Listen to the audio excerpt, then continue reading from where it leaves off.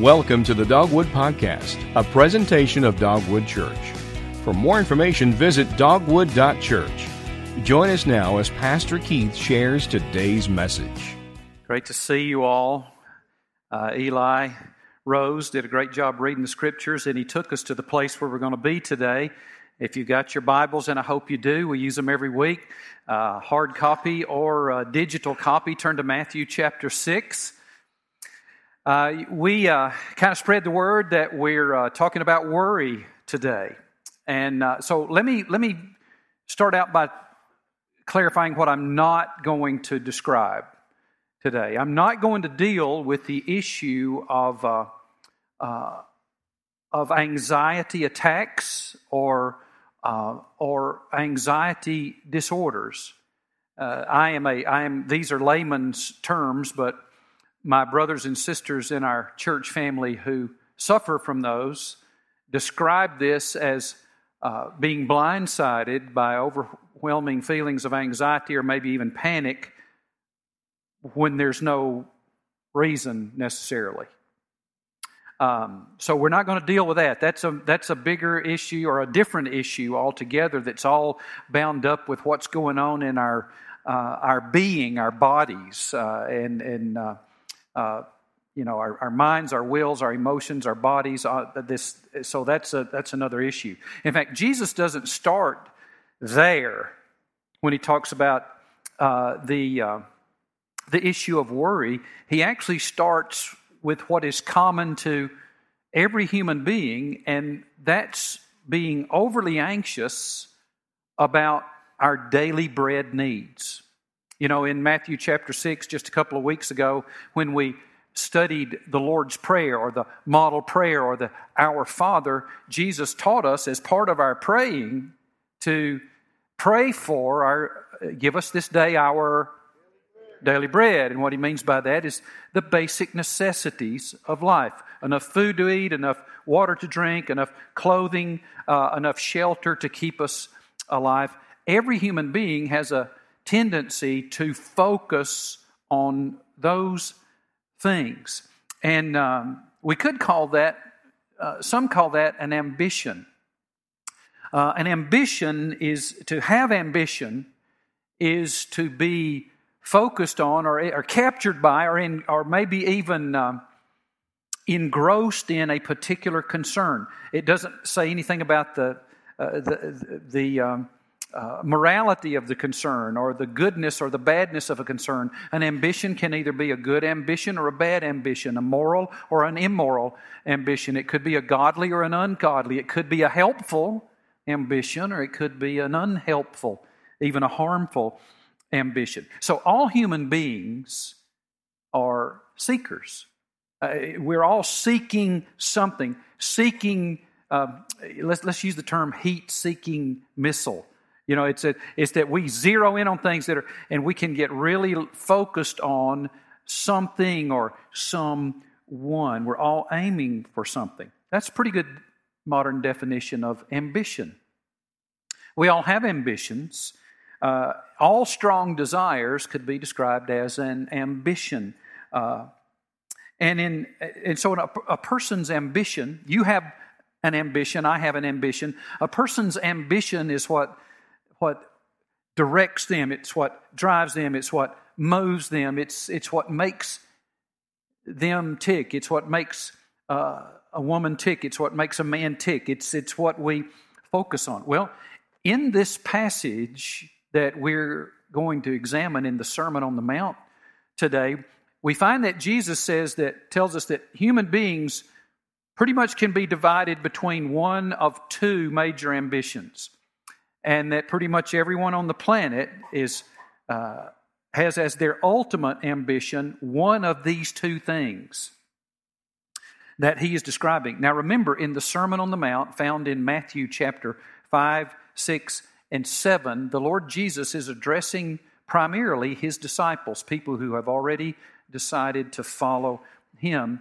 And he tells us how one enters the kingdom of heaven, what it means to be a citizen of heaven, the benefits of it, the responsibilities of it, and what what He will do with, in, and through those of us who are citizens of the kingdom of heaven while we're still here on earth. Now, for those of you in the crowd who are here examining the claims of Christ, you're not yet a Christian, you're not yet a follower of Jesus, and you're examining these things, which, again, our church exists in part for you.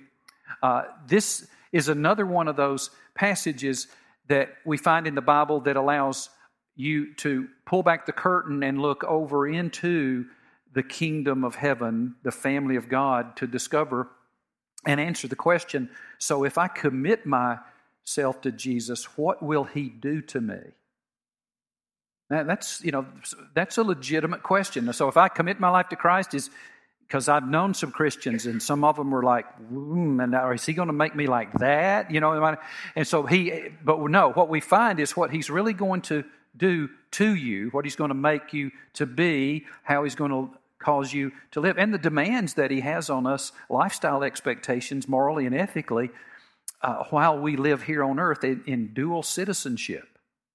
And so here He deals with the issue of the ambition of those who are in the family of God. Now, first of all, He says that we may have as our ambition, one, our own security. Our own security, and being obsessed with or focused on primarily the daily bread needs of our life, the basic necessities of life. And if we do become so, then He says that there's a consequence. There's a natural result, and it is this, that we will tend to be plagued by worry or anxiety or fears. Second, we may have another ambition, and our ambition may be that of being that of God and His purposes and being rightly related to Him as our ambition, our highest priority. And there's a consequence there. He says, resulting in our security, our sense of security, even in an uncertain world. Now, he starts out by commanding us not to worry about our daily bread, the basic necessities of life. Got some correspondence this week from some of you in our church family saying, I've always understood that worry is a sin. And I have said that to you some in the past 30 years, but a few years back I came with a retraction of that belief. I don't believe that worry, nor is it being presented so much here as a sin, as it is a consequence of something that happens to us when we don't rightly understand God the Father, Jesus, God the Son, and how to relate to Him and how we can trust Him. It's something that happens to us. Because, Sean, I don't know about you, but most all my sins, I choose them. I decide. Anybody else? I say, yep, I'm deciding to think or say or do that. I'm intentional about that. I'm a sinner. I'm not a mistaker. Yeah. So I have never met one person who chose to worry. Anybody here? If so, that's another. We need to talk to you, because I don't know anybody that wants to worry. And so but he says here, don't worry about your daily bread. Look at verse 25. It's on the screen. This is why I tell you, don't worry about your life, what you will eat or what you will drink, or about your body, what you will wear. Isn't life more than food and the body more than clothing? He asks a rhetorical question there. And the answer is, well, certainly. Now, this can sound strange. This can sound self-deceiving. It's not normal to not be concerned or worry about these things because we're bombarded with the belief that this is all there is. There's life, there's death, and what is in between, that's all there is. We've got to worry about this. But if we choose this worldview that we're naturalists, that this is all there is, that this is all that matters, then our fate is fixed. Our fate is anxiety, our fate is worry, our fate is frustration, it is fear, it is anger, insecurity, even despair, again, over the daily bread needs of our lives, the daily necessities of life. And then things and events will have us by the throat. We'll be at the mercy of our circumstances. But it's easy to be anxious and worry about everyday life, isn't it? Now, that's not a trick question, isn't it? Well, sure it is. Of course it is. It's easy to be anxious about our life in the face of job cuts or the threats of layoffs, or in the face of losing business accounts or failing health, or in the face of creditors or landlords who are seeking back payments, or when you've sent out your 50th resume with not a single response. Some would say, darn good time to, worry a little bit right there. Yeah, it's easy. It's very easy. So because it's so easy, it is common to humanity. That's why Jesus addresses it here to all of us. So what is he prohibiting? Well, last week we learned he is not prohibiting forethought or preparation for the daily necessities. He is prohibiting anxious thoughts about the daily necessities of our life. And he gives two good reasons. They're on the screen. Take a look at them. He says it's unnecessary and it's unproductive. It's unnecessary to worry about these things. If you know him and follow him, it's also unproductive. And he gives an example in verse 26, the birds. He says, look at the birds of the sky. They don't sow or reap or gather into barns, yet your heavenly Father feeds them. Aren't you worth much more than they? Now, my radical environmentalist friends would say, well, no. And I'm not slapping. I'm an environmentalist. All Christians are environmentalists. He gave us the command to care for creation. Read it in Genesis. But he cautions us against the mistake of beginning to worship the creation rather than the Creator. Now, when those of my friends, and I do have friends who pretty much have fallen over on the worship the creation rather than the Creator, and they would say, well, I'm not sure you are worth more than the birds. We'll take it up with God. He thinks you are. He says you are, right here. And God makes sure that the birds of the air have food. He gives them the ability to find food. Now, I have never noticed a lazy bird. Have you? No, they work pretty hard. They're pretty diligent. They're busy. They work diligently for their food every day. They are not passive. There's not a single bird on the planet with an entitlement mentality. Not one. Not one. And so there's an implication for us here that we're to work hard, and we're to work smart, and we're to be diligent, not passive. God gives us the ability to work. In fact, God gives us work not as a curse. He gives us work as a gift. Meaningful work is a gift from God that brings meaning to our life, makes provision for our life, and we're to do it as an act of worship to God, the Scriptures say. And so, but He does give us the ability, and He expects us to do so that we may have the basic necessities of life. And so Christ's argument here is that you are much more important to God than the birds. Therefore, your worry, while understandable, is unnecessary. It is unnecessary. But if we hold to the wrong view of reality, like we talked about last week in the previous few verses in Matthew chapter 6, that this is all there is, that we are naturalists, that this is all we're going to get, then we treasure our earthly treasures and we focus on the wrong things and we are worried about it. He says we are to work hard, but we're not to worry about these things, because He will provide for us. He says it's unnecessary for you to worry. And so Jesus tells us that not only is our worry about our daily bread, enough food, enough water, enough clothing, enough shelter, not only shouldn't we do that? He says it's unnecessary, and He also says it's unproductive. Look at verse 27. He said, can any of you add a single cubit to his height by worrying? Well, the answer is no. Now, a cubit was a unit of measure, a little bitty unit of measure, kind of like an inch, we might say here, the way we would use it. In the Message translation of this same verse, he says this: has anyone by fussing in front of a mirror ever gotten taller by so much as an inch? No. Now, we got a lot of students in with us. It's Worship Together weekend, and all of our middle and high school guys and gals are in the services with us. And some of you remember back, like I remember back when I was in 8th grade and trying to play football, a little dried up kid, and I'm eating my mom and dad out of house and home, trying to, gain an ounce and stand in front of the mirror and trying to wish I could gain a couple of inches so I could play on the basketball team, and couldn't do it. And I wish I could go back to those days now. I mean, I can drive past a buttered biscuit and gain 5 pounds. Can you? Now, just good grief. But all of that wishing you could grow and wishing you could, he says, is anybody? No.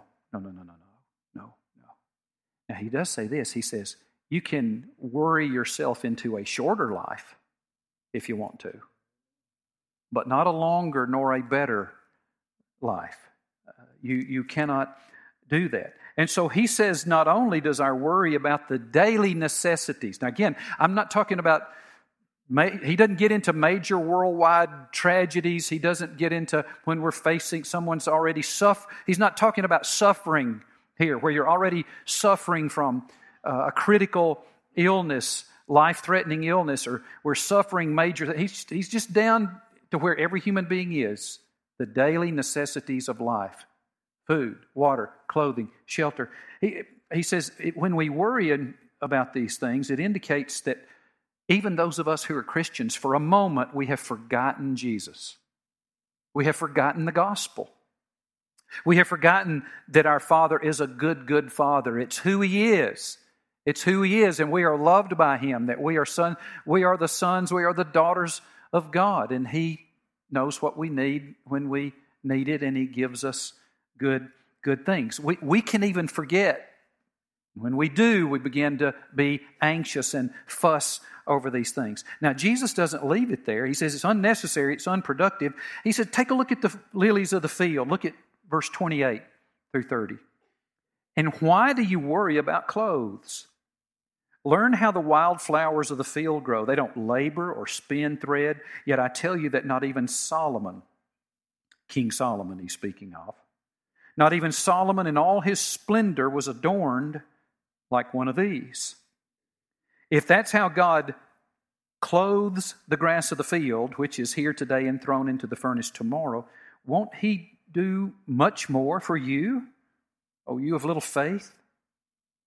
Now, followers of Jesus listening to Him on the hillside that day didn't worry so much about how good they looked in their clothes, like we do in our mostly affluent community, in our mostly affluent country.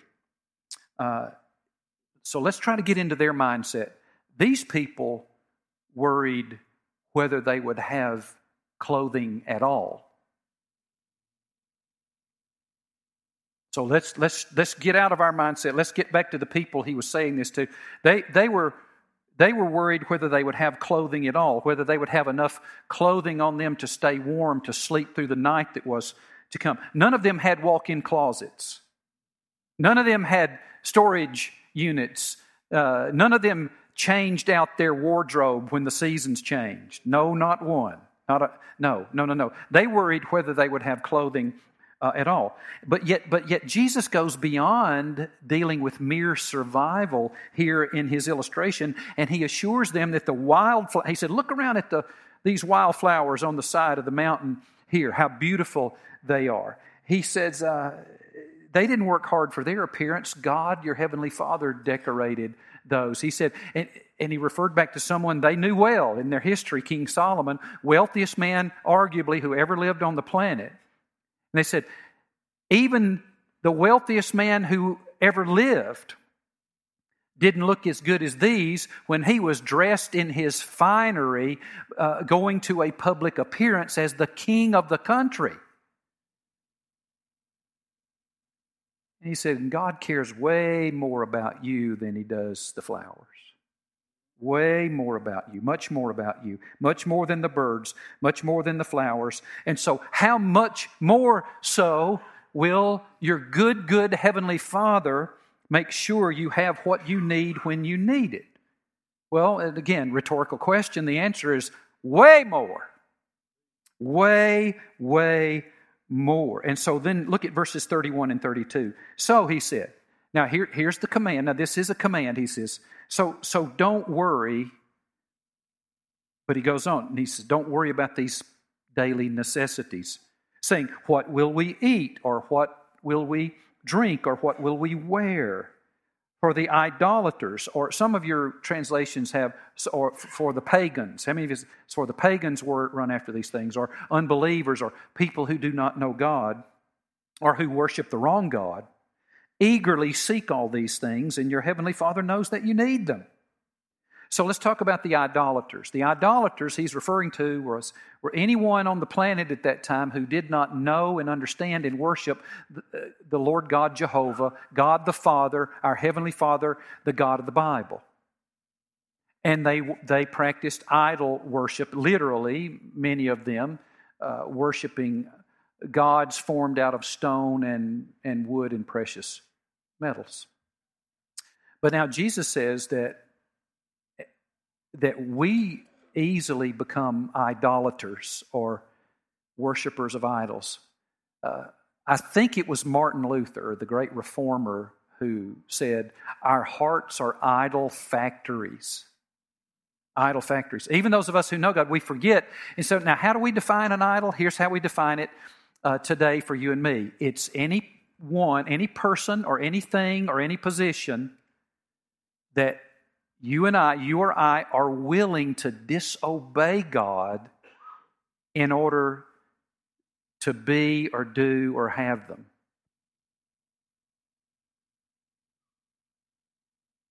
So here's a question.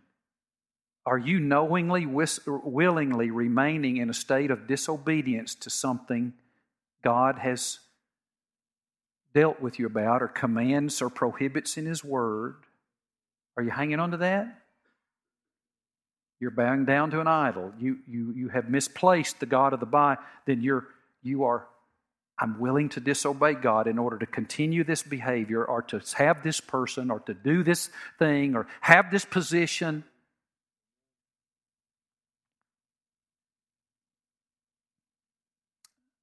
That's idol worship today. And we're all tempted, almost every day, to forget Jesus and pick up an idol. Pick up an idol. And he says, when you do, when you find yourself worrying about the basic necessities of life, you need to stop and do an idol check.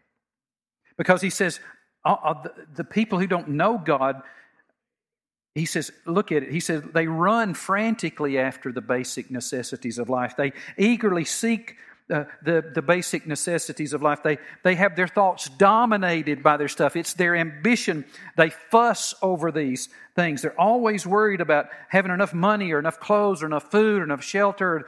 They place their hope in these things. And then he says, but, to you and me, most of us here, but we are not people who do not know Him. Most of you here know Him. Most of you here know Him. You know God the Father and God the Son, our Lord and Savior Jesus. We are the people who know and love and trust in Jesus Christ, our Lord and Savior. And so he says, our Heavenly Father knows that we have need of these necessities. So one of the things that we can do, a spiritual practice that God teaches in the Bible, is to affirm the truth of God, the will of God is revealed in the Scriptures. And so I'm going to recommend that you jot down this little daily affirmation, and you put it everywhere, and you repeat it often. And it is this: God knows what I need when I need it. Say it with me. God knows what I need when I need it. God knows what I need when I need it. Say it to Him in your prayers every day. Start your day. God, you know what I need when I need it. I don't necessarily. Now, that great theologian and philosopher, and I'm not being silly about her, I quote her from time to time, my little Pentecostal grandmother would say to the whole family. Now, don't be getting your wants all mixed up with your needs. He doesn't say, God will give me what I want when I need it. He says He knows what I need when I need it. I think I know what I want. He may or may not think we need it. And so here's the deal. Now, only if you know and understand and you are walking in obedience to Jesus, and you have something, and you want something, but you don't currently have it, you don't need it. I'm just saying. And so he said, he goes to the cure here in verse 33. Look at it. Read it out loud with me on the screen. Here we go. Good voice, deep breath. 1, 2, 3.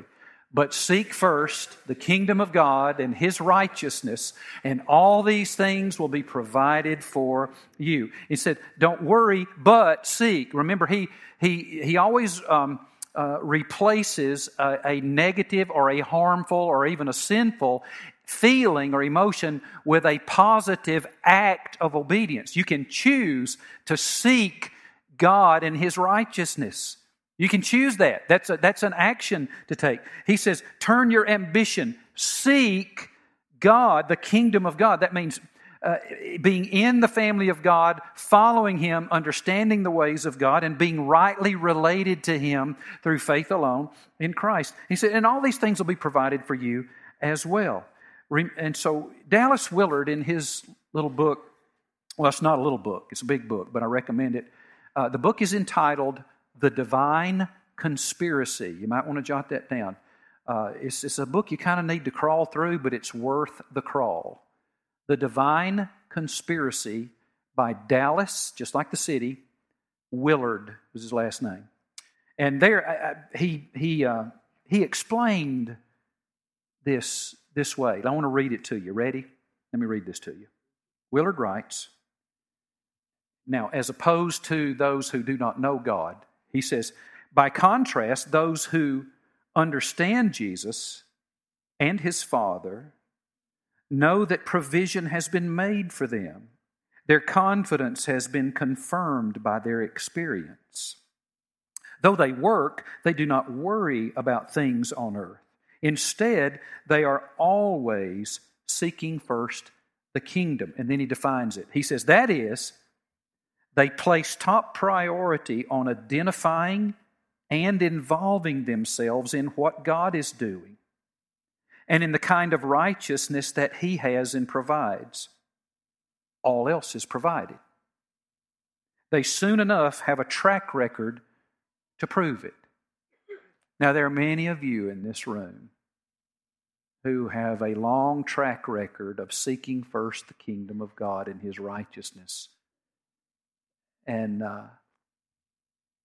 that proves that God will provide all that you need for this life. Many of you have just people everywhere. In August of 1977, Allison, my wife, and I piled in the car and drove to Fort Worth, Texas to begin training for the ministry at Southwestern Baptist Theological Seminary. And our folks had helped us in what little possessions we had. We pooled our money and budgeted, and so we moved out there. But when we moved into married housing there on Seminary Hill and got settled, we realized that we had misjudged the cost of the trip. Anybody ever done that? And we had no money. Like, what do you mean by that, Pastor? I mean, like no money. I mean, we spent all our money on the move. Now, we had loving, gracious families back east, but we had been hanging on to this verse, seek first the kingdom of God and His righteousness, and all these things shall be added to you as well. And we could have called them. She had a job teaching in the children's center on the campus, but would not get a paycheck for a couple of weeks. So we had 2 weeks there.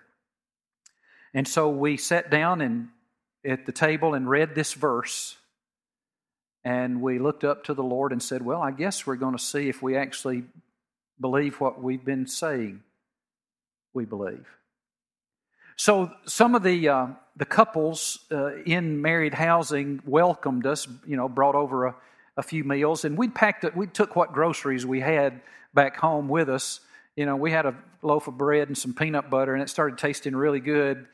But we got to the end of the first week, and everything was gone. It was Saturday, had a week to go to payday, and there was a knock at the apartment door late that afternoon, and went to the door, and there's this nice lady, and said she was from the Welcome Wagon in Fort Worth, and said, "Here, welcome to Fort Worth." And there was this wonderful box full of all kind of goodies and all these kind of things.